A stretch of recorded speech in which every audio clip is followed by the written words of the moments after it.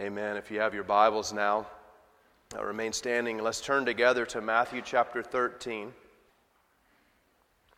And our sermon text for this morning is verses 44 to 46 of Matthew chapter 13.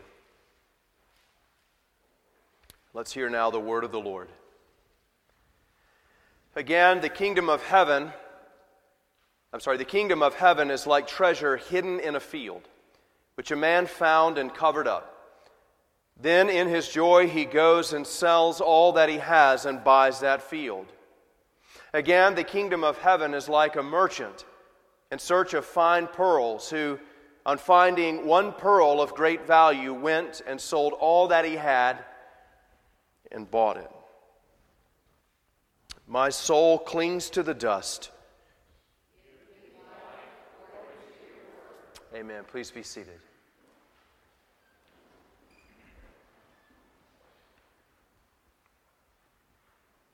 Let's pray together. Our God and Father, we dedicate all of this time to you through the Lord Jesus Christ and by your Holy Spirit. And we ask that he would work in our hearts, that you would send him here now, that we would be built up in joy and in love for you. And we ask this in Christ's name. Amen. I wonder if you've ever possessed anything of great value. I think few of us probably do. Maybe you've got real estate, maybe some old baseball cards that you keep tucked away and stored so nobody can look at them and bend the corners.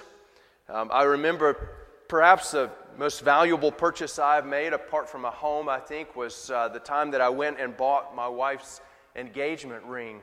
And I was recommended to me to go and visit a man by the name of Tom Neville in Montgomery, Alabama. He was a former New England Patriot.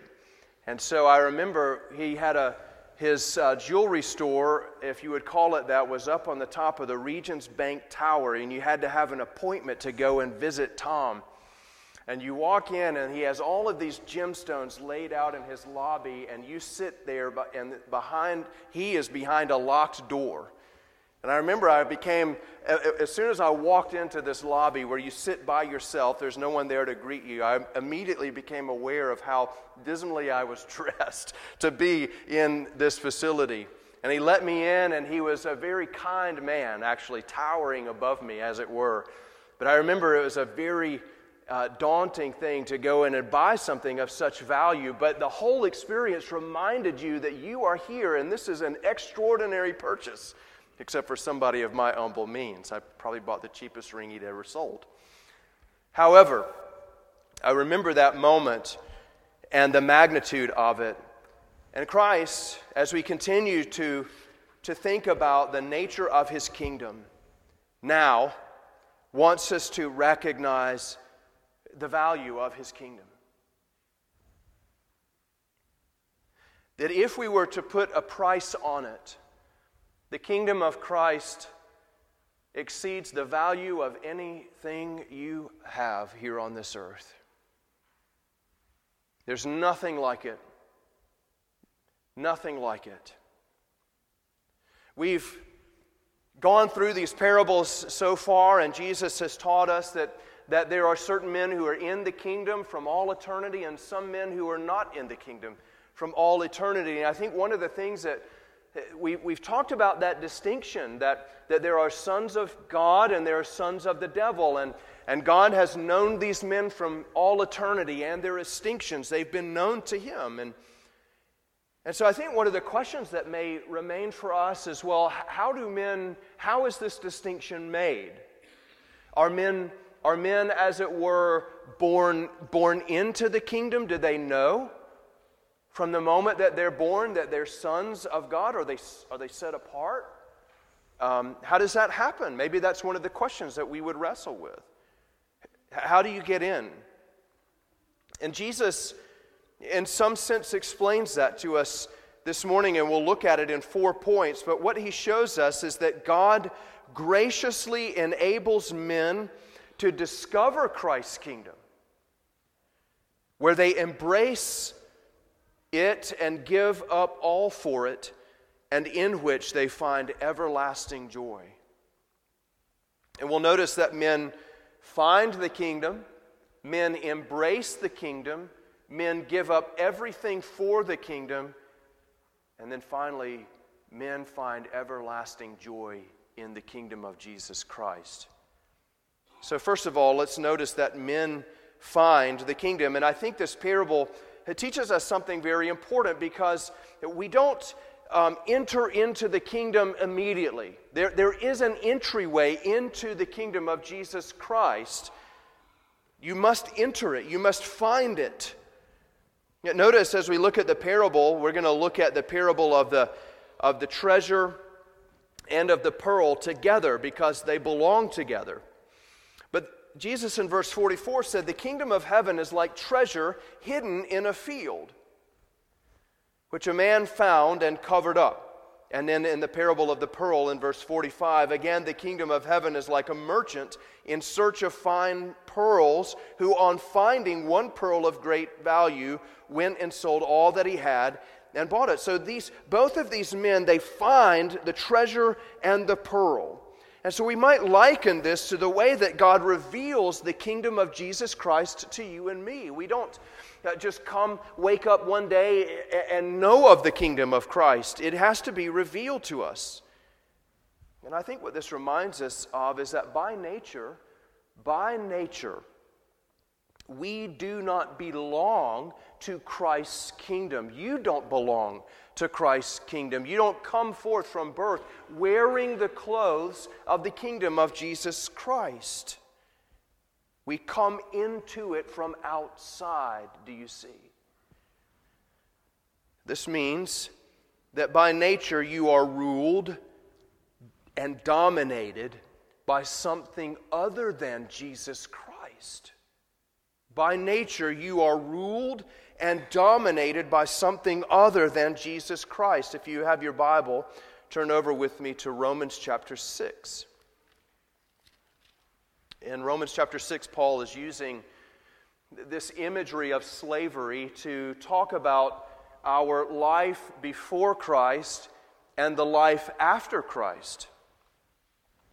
Look with me at Romans chapter 6, verse 15. What then?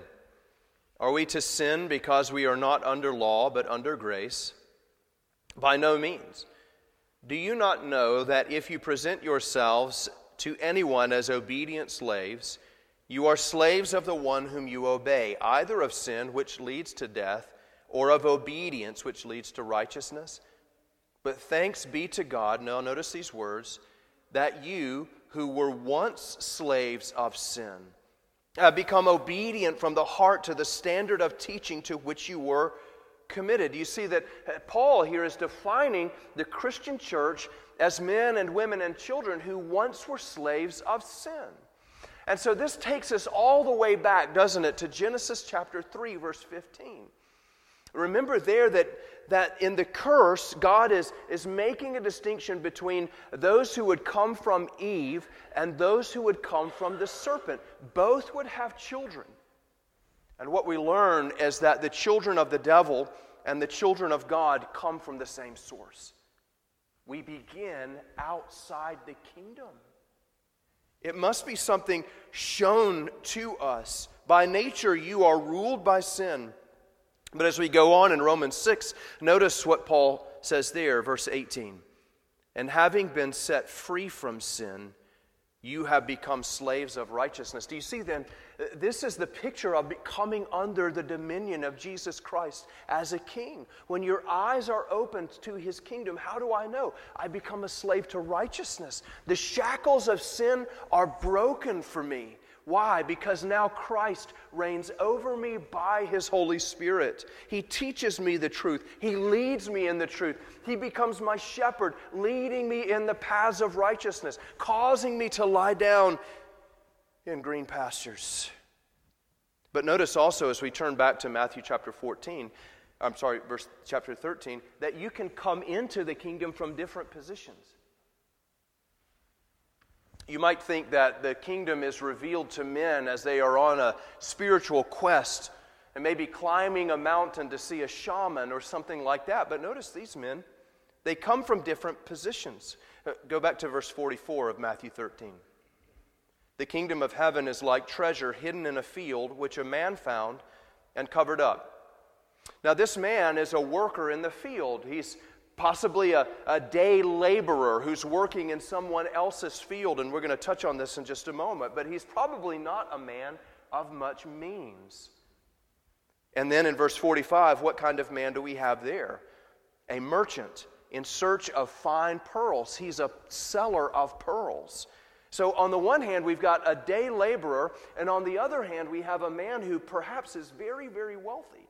But they both come from the same position. They both have to enter the kingdom. One is a worker, perhaps poor. One is a pearl dealer, perhaps wealthy. And as they are going about their business, not necessarily on a religious journey to find themselves, in their day-to-day business, they come to Christ. And this reminded me of the story of Lydia. Remember that there, it's an ordinary day for her as she's selling her wares, her purple cloth on the banks of the river to make money for her family. And there is where she ran into Paul. And Paul was not evangelizing on the street corner, just doing his day-to-day business. And there he encountered Lydia and shared the gospel. And what happened? She was saved and her whole household was baptized. Or the story of the Philippian jailer. Definitely not a man on a religious journey. But there, as he's doing his day-to-day work, he's serving as a faithful Roman guard, or so he thought. He becomes struck by fear when the men are led out, Paul and Silas. And in that moment, he is brought into the kingdom of Jesus Christ. In their ordinary day-to-day work, they come from different positions. And I think as we consider this truth that men have to enter into the kingdom, it has to be discovered unto them, taught to them, shown to them. We remember that it is incumbent upon us to discover the kingdom of Christ, isn't it? Have you found the kingdom of Christ? Do you understand the parameters of His reign? Do you desire to think as He does? In Proverbs chapter 23, verse 23, we read this: "Buy truth and do not sell it. Buy wisdom, instruction, and understanding." We are urged by Scripture to enter into the kingdom of Jesus Christ, to study after it, to look for it. And then secondly, not just to find it, but to embrace it. This is our second point. To embrace, men embrace the kingdom of Christ. We must embrace it. You must come to Christ. It's not sufficient to think of it just as a birthright or just something that I am, or I was baptized one day and therefore I have this status. But we embrace the kingdom of Christ. Notice what the worker did in verse 44. What did he do when he found that treasure in the field? He went and he sold everything that he had and he bought that field. He bought it. What did the merchant do? He bought the pearl. And I think here is a place where you have to be careful about taking this to mean that somehow you and I buy our salvation. You might see how somebody could come to that conclusion. Well, I need to buy the kingdom of Jesus Christ. I need to do something to obtain it. But when Jesus talks about buying His kingdom, we find it in words like these in Isaiah 55. "Come, everyone who thirsts, come to the waters, and he who has no money, come, buy and eat.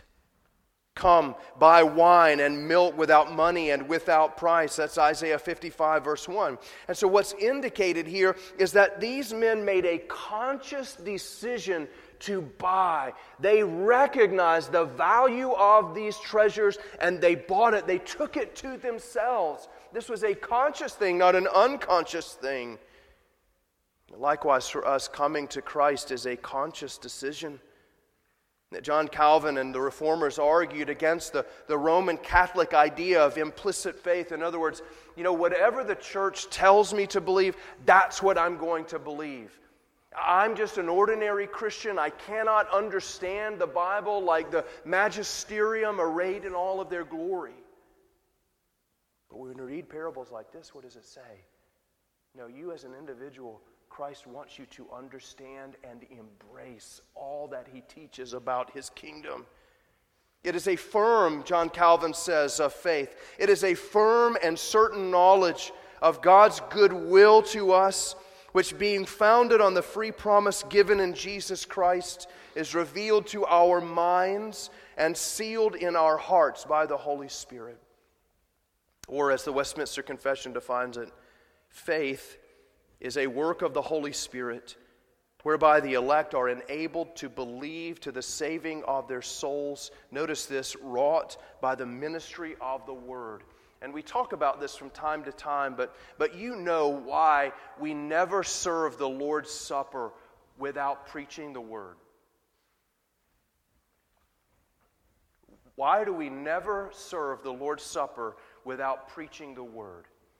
Because we know that these aren't magical elements, but we must come to them with understanding. They are pictures, a visible sermon of what the Word says. They don't do anything for you apart from faith. And it is the Word that gives faith. We come to Christ by embracing Him through knowledge, recognizing who He is and what He demands. Remember, Jesus says that no one goes to war without counting the cost. Likewise, no one comes to Christ without knowing who it is that they are embracing. Faith is not distinct from knowledge. I think as we compare this idea that men embrace the kingdom, we can use the example of the sower in the field and the types of soil to think about this. There are some men who are walking perhaps through the marketplace and they see this pearl of great price and they say, I've never really been interested in pearls anyway. And they keep going. There are others who are satisfied to stop and appreciate the pearl. And maybe they'd be willing even to pay an entry fee and buy a ticket to come and gaze at the pearl occasionally, but they never buy it for themselves. They will never be persuaded it is worth the price that is required. The merchant shows the work of the Spirit is a convincing work. The work of the Spirit is a convincing work. He will stop at nothing, the merchant will, to make the pearl his own. And so we pause a minute to think, have you taken Christ to yourself in this way? Have you embraced Him knowing all that He is for you? Have you embraced Him knowing that He is the sacrificial lamb, the one who has borne your sins on the cross, the one who reconciles you to the Father? Have you come to Him this way? Have you passed Him by? Are you content to look at Him occasionally and do maybe your religious bit? Or have you embraced Him? How might you know? Well, thirdly, notice that men find the kingdom, they embrace the kingdom, and they give up everything for the kingdom. This is the striking language of the parables, isn't it? Can you imagine someone finding a treasure in a field and then selling everything that he owns to go and buy that field or that pearl? And yet here is what we learn about these men, is they do that very thing. Jesus wants us to understand that the kingdom is a treasure. It is a pearl of great price. Now, as you think back to first century Palestine, you may know this, but they didn't have elaborate banking systems. They didn't have Bitcoin in first century Palestine. So if you had valuables that you didn't want to be stolen in a time of war, what would you do with them? You didn't have a safety deposit box. So you might, if you owned land, you might find a place, dig a hole, and bury some of your most valuable things. Maybe that engagement ring or your coins, you would bury them in that field. And that's what's happened here. And maybe this is a man who is working for someone in a field perhaps that isn't owned, and he's working there and he finds this treasure, and what does he do? He covers it back up and he goes and he buys that field. In the other example, we have pearls, the pearl of great price. Now, in Jesus' day, pearls were more valuable than diamonds or gold. Can you imagine that? They were very rare because they hadn't discovered how to manufacture these things yet.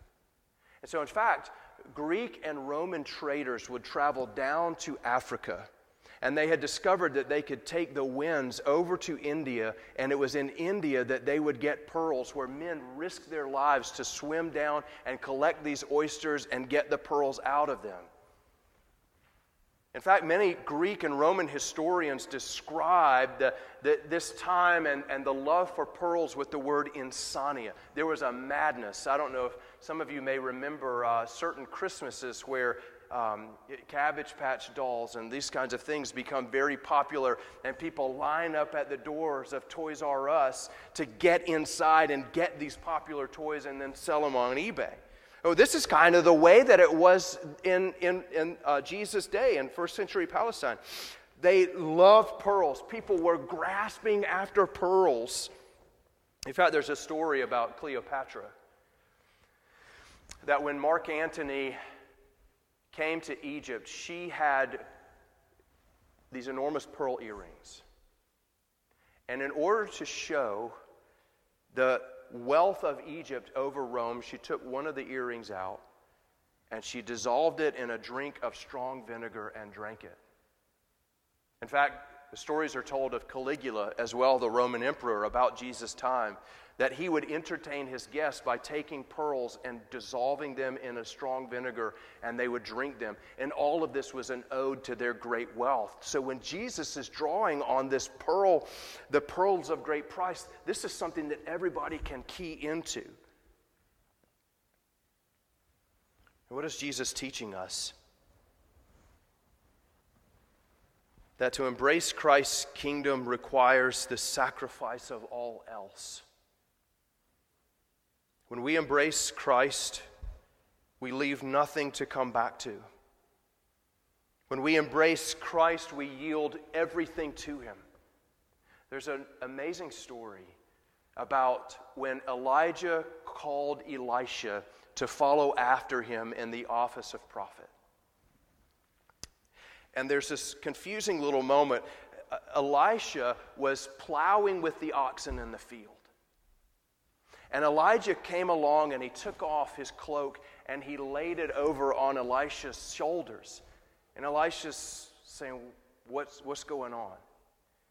And he says, let me go and kiss my mother and my father. You remember this story in the Gospels as well. Let me go and kiss my mother and my father. And Elijah says, what is it to me? And you know what Elisha went and did? He went back, not to his home. He went back and he slaughtered all of his oxen, and he took the yokes off of their necks and he cut it up, and he built a fire, and he cooked the meat of those oxen and he gave it to the people. And we're left thinking, well, what? Why? Why would he do that? The answer is because when Elisha left in 1 Kings 19 to follow Elijah, he left nothing to come back to. It was a total commitment on his part. This is what Christ is using to describe the kingdom of heaven. When we come to Him, we know that we have embraced His kingdom because there is a willingness for Him to shape and mold you according to His word. In other words, he's saying you can't stand in both the kingdom of darkness and the kingdom of light at the same time. You can't be a son of the devil in one sense and a son of the kingdom in another sense. There's not a middle ground. When you come to Christ, in other words, as he's already said, either you are for me or you are against me. No middle ground. There's a total embrace. I leave everything behind. Every thought pattern, every love. I open my hands to the Lord Jesus Christ and I say, whatever you want to take away, take it away. My heart and my soul are yours.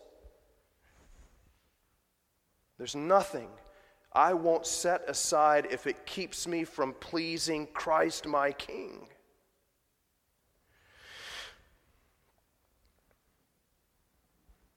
This is what perhaps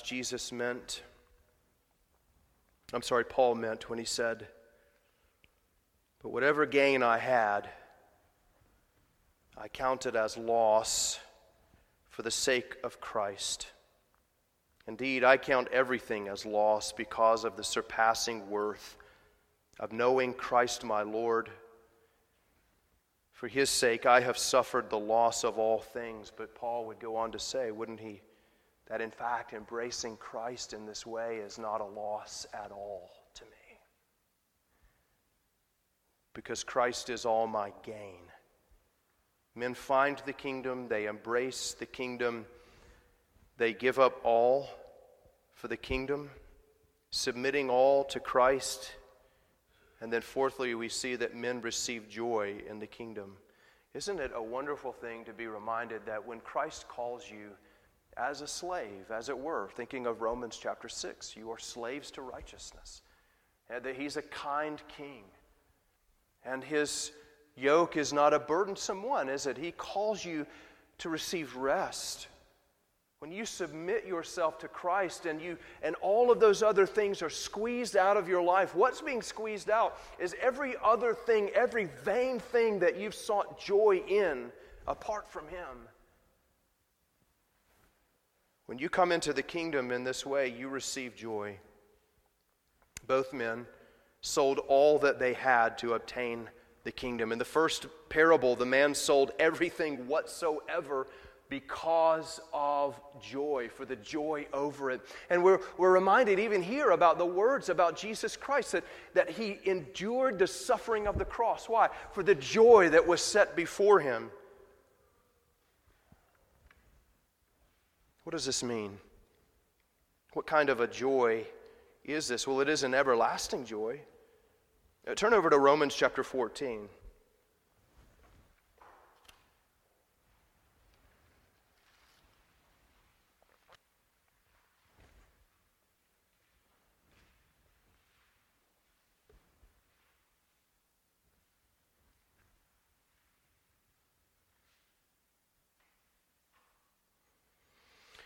In Romans chapter 14, Paul is encouraging the believers there to remember the source of their joy, and he teaches them not to let what you regard as good be spoken of as evil.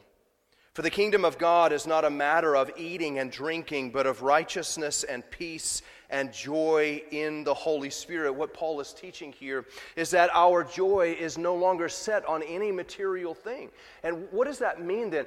If that material thing is removed from me, if Christ, by his providence, by some affliction that he has appointed to me, takes away my health or my possessions, it doesn't take away my joy, because my joy is not rooted in those things. It is rooted upon him. Or notice in 2 Corinthians chapter 8.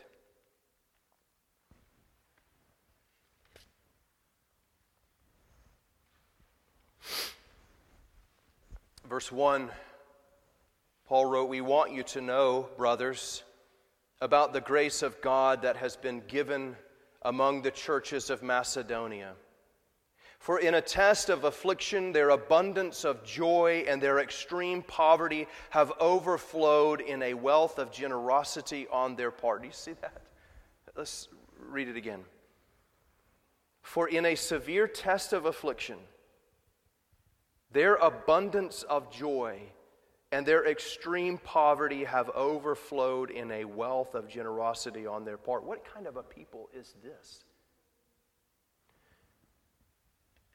These Macedonian believers had come to faith in Christ, perhaps when Paul had gone to the church at Thessalonica. And there was some severe persecution. And so what's happening is they're cut off from the means of material wealth, their jobs, they're fired from their jobs for professing faith in Christ. But what do they have left? They have an abundance of joy. Listen, so much joy, even in their extreme poverty, that they can share it with others in the form of generosity. This is the joy of the kingdom of the Lord Jesus Christ, you see. It's not a material joy, although He gives us material things and we enjoy them to His glory, and He delights when we enjoy them. But it isn't rooted in that. It is rooted in Christ. Where does my joy come from? Where do I find joy in my affliction? Remembering that Christ has delivered me. I'm no longer a son of the devil. I'm a slave to righteousness. My inheritance is preserved for me in heaven. Rust and moth cannot destroy it. It is eternal and everlasting in Christ. When He comes to consummate His kingdom, I'll be there. I will be amongst the angels who are multitudes upon multitudes, and all of the righteous singing the praises of Christ all the days of my everlasting life. That is my joy, derived from communion with Christ through His Holy Spirit. Do you know that the word joy is related to the word grace? The word joy is chara, and the word for grace is charis. Christ's kingdom is one in which He rules over us, having graciously offered His life to pay for our sins and reconcile us to the Father, who graciously accepted the righteousness of Christ in our behalf and graciously sends His Holy Spirit into our hearts, enabling us to see the beauty of Christ. God graciously enables men to discover Christ's kingdom, where they embrace it and give up all for it, and in which they find everlasting joy. Do you know that you will never give up anything in this life that Christ will not repay you for with double joy?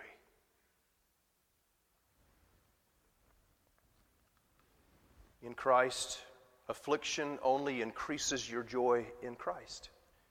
Persecution only increases your joy. Why? Because through these things, He assures your soul of your communion with Him. Let's pray.